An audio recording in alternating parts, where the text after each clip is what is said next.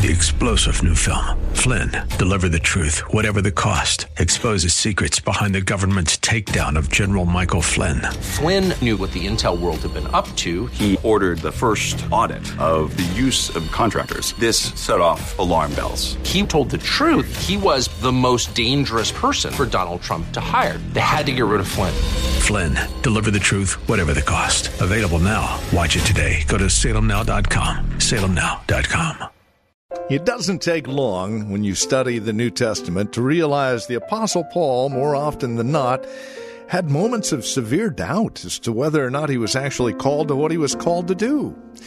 We'll explore that dynamic of the Apostle Paul's life today here on Study Verse by Verse as we turn our attention to the book of 1 Corinthians. We'll also spend time in Acts chapter 18 as we see the founding of this church and some of the struggles that not only the church, but its founding pastor went through. And along the way, we'll also understand just what it means to be called into this ministry of starting churches. Quite a thing, actually. Let's catch up with Pastor Leighton Sheely, shall we? With today's broadcast of Study Verse by Verse as we begin our time looking at the authority the Apostle Paul carries with him in Scripture. Oftentimes when we're talking with people, we will hear something like, well, that's just Paul's opinion. You know, that's just the opinion of Paul. Well, if Paul is a man, which he is, then his opinion is of no more value than any one of our opinions. And so what the person is basically saying is, I'll listen to what Paul has to say, and then I'll evaluate it, and I'll accept it if I find it acceptable to me. Well, it's not just Paul's opinion. It's Scripture. It's God's opinion. Now, when Paul does give his personal opinion, as he does, for instance, in chapter 7, he identifies the source of that opinion as himself. 1 Corinthians 7:12 says, "For the rest I say this, I, not the Lord." So what Paul is saying is, what I'm about to say is for me, not the Lord. Just want to make sure you understand that. So when Paul speaks his own opinion, he's identifying, this is my opinion. In order for us to study this book effectively, we must do so from the perspective that this is God's inspired word given through his apostle, not just the opinion of Paul. Now, we're in Acts chapter 18. You say, well, we're studying 1 Corinthians. Why are we looking at Acts chapter 18? Well, that's a good question. Acts chapter 18 describes the establishment of the new church, the church plant at Corinth. And it's appropriate for us to look at it because it'll give us some insight and understanding as what was taking place in that church, but also because we're coming up on our 50th anniversary and we're reflecting on our history as a church. Our church was planted at one time. And there are some things that we can glean from this passage. So Acts chapter 18, 1, after this, Paul left Athens and went to Corinth. Now, when Paul planted churches, he would move from one major city to the next, and there was a strategic reason for this. And the reason for this was that cities influence. Governments are located inside of cities. Educational institutions are located, for the most part, inside of cities. Major sporting events are located inside of cities. Centers for artistic expression, such as dance, theater, music, painting, are most often located inside of cities. News that affects the entire community and information is brought to and delivered from cities. Political power is concentrated in cities. When a decision, a law is passed that affects the land, it's usually the concentration of voters in a city, a major city, that make the decision that affects everybody. So cities are centers of influence. And to be an influence in a place of influence, you've got to be in a city. And that's why Paul went to influential cities such as Athens and Corinth. Now, San Francisco is a city of great influence. Ron Walters tells us that, according to some studies, San Francisco may be one of the top 4 cities in the world in terms of influence. And that influence can be used for good or evil. Haight-Ashbury of the 60s influenced the world. And we as a church and as a Christian community want to influence San Francisco for good.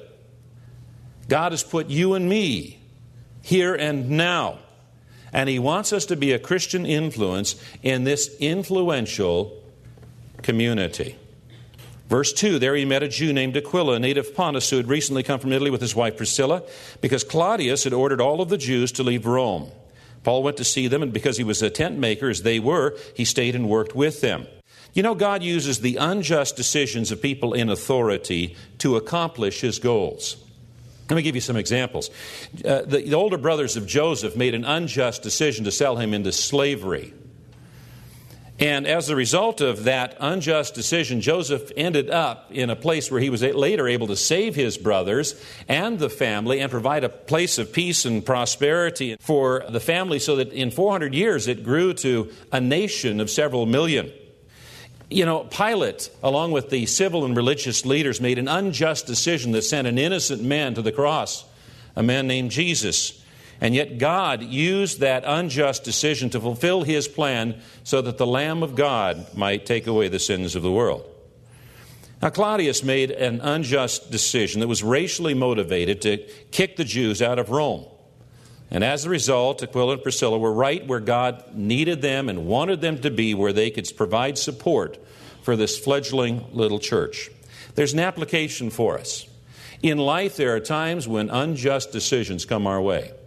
It might be a matter of employment. It might be an employer that renders a decision to us that's not just. It might be a landlord that renders a decision to us that's unjust. And we have a tendency to focus on the unjustness of the decision.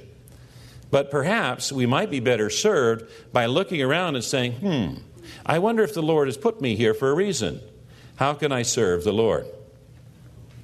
Now, there's no indication in Scripture that Aquila or Priscilla were ordained to full-time ministry. It would seem that they were business people and that their business was tent making, and they used that business to support a pastor who needed income while he was getting a new church plant started. And no doubt they also used some of the profits from their business to support that church. They were obviously quite knowledgeable of Scriptures because they helped Apollos work out some theological misunderstanding. That story is told in Acts chapter 18, verse 24 and following.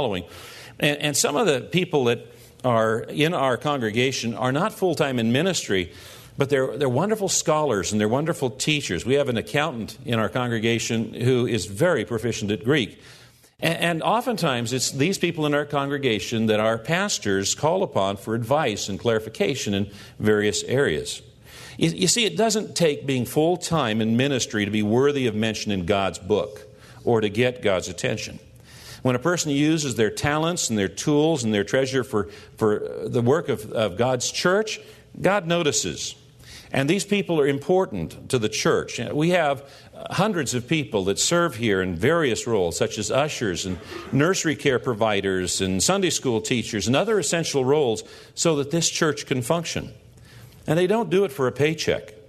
They do it for the glory of God and the service to His church. Verse 4, every Sabbath he reasoned in the synagogue, trying to persuade Jews and Greeks. When Silas and Timothy came from Macedonia, Paul devoted himself exclusively to preaching, testifying to the Jews that Jesus was the Christ, that is the Messiah. But when the Jews opposed Paul and became abusive, he shook out his clothes in protest and said to them, your blood be on your own heads. I am clear of my responsibility. We have a responsibility to tell those who don't know about Christ that salvation is available through Christ. Paul said, I've done my best. Your blood be on your own heads. I'm clear of my responsibility. From now on, I'm going to the Gentiles. And that was in fulfillment and correlates with what Jesus said in chapter 9 that described Paul's calling, because he was God's chosen instrument to take His name before the Gentiles. Verse 7, then Paul left the synagogue and went next door to the house of Titius Justus, a worshiper of God. So Paul left the synagogue, walked outside, brushed himself off, looked around, saw the house next door and says, we're going to go there and start a church. And oftentimes, church plants start in people's homes. And that was true also of Church of the Highlands. 50 years ago, thereabouts, Highlands started in the home of Matt and Nancy Black. You know, facilities have always been a challenge to growing and dynamic churches. God has been so gracious to give us this wonderful shopping center for our main campus. And when we moved in, our first service was called the Pillow Service. We were a little congregation. We didn't even have pews or chairs or anything, so people brought their pews and sat on the floor right over there. And we looked around this place, and we thought it was huge. It was immense. What in the world are we doing here? You know, we're never going to need all of this space. Well, 10 years later, we began turning offices into classrooms and closets into offices. You know, we've been thinking about hiring staff 4 feet tall and shorter so we can stack them. I'm just kidding. I'm kidding. But what I'm saying is the Lord has really blessed us, and we have utilized all of the space in this facility to the very best of our ability for His glory and His work. And I would ask you to pray that the Lord will provide us suitable facilities for what He wants to accomplish in us and through us in the future. And verse 8, Crispus, the synagogue ruler, and his entire household believed in the Lord, and many of the Corinthians who heard him believed and were baptized. So the leader of the synagogue believes in Jesus Christ. The synagogue doesn't accept Jesus Christ as the fulfillment of the messianic prophecies, so he gets replaced by a gentleman named Sosthenes. We're going to learn about him a little bit more later. You know, founding pastors like the Apostle Paul, they're like the Marines of spiritual warfare. They're the first ones on the beach. They are the best of the best. They are the Navy SEALs. They are Delta Force. They are Chuck Norris, you know. I mean, founding pastors, they're special. They're tough, and they're adaptable, and they know how to roll with the punches, and they keep coming back for more. And that described the Apostle Paul. In fact, in 2 Corinthians 11, he says, 5 times I received at the hands of the Jews 39 lashes, 3 times I was beaten with rods, once I was stoned, 3 times I was shipwrecked, a day and a night I was adrift at sea, frequent journeys and danger from rivers, robbers, my own people, Gentiles, danger in the city, danger in the wilderness, danger at sea, danger from false brothers, and toil and hardship through many sleepless nights, and hunger and thirst, often without food and cold and exposure. And apart from other things, there's a daily pressure on me of my anxiety for all of the churches. You know, founding pastors are exceptional. And they need to be, because founding a church is not easy. A 40-hour week and go home and watch television doesn't cut it. You know, I think of my dad as founding pastor of our church, and how often he would come from one job and come home and have dinner with us, kiss us goodnight, and while we were sleeping, he'd go to another job, and he worked 2 and 3 jobs, and then be a pastor during the day so he could provide for the needs of the family and the needs of the church. Several times that we as a family sold our home and had to move into a corner of the church building so that the funds could be used. And that's just what a founding pastor does. They're exceptional. And sometimes, folks, it can wear you down. And you can begin to wonder if you really are where God wants you to be. And we will go on to see next week. The Apostle Paul went through that, and God graciously provided sufficient answers for the Apostle Paul. We're in 1 Corinthians here on Study Verse by Verse with Pastor Leighton Sheely. If you'd like to review past programs, find out more about Church of the Highlands in San Bruno, or this radio ministry, Study Verse by Verse, we invite you to visit our website, highlands.us. That's highlands.us. And then we invite you to come back again Monday as we'll pick up where we left off here in 1 Corinthians and Acts chapter 18 as our study of 1 Corinthians continues on Study Verse by Verse with Pastor Leighton Sheely. 3-star General Michael J. Flynn, head of the Pentagon Intelligence Agency, knew all the government's dirty secrets. He was one of the most respected generals in the military. Flynn knew what the intel world had been up to. He understood its funding. He ordered the first audit of the use of contractors. This set off alarm bells. The explosive new documentary, Flynn, Deliver the Truth, Whatever the Cost, uncovers the facts behind this scandal. Flynn told the truth. He was the most dangerous person for Donald Trump to hire. I find out the worst enemy that I'm going to face in my life is right here in America. They took my assessment and they wanted me to change it. And I was like, I'm not changing it. They had to get rid of Flynn. With in-depth interviews, archival footage, and never-before-seen personal records of the man behind the headlines. I just felt like I was drowning. Flynn, Deliver the Truth, Whatever the Cost. Available now. Watch it today. Go to salemnow.com. salemnow.com.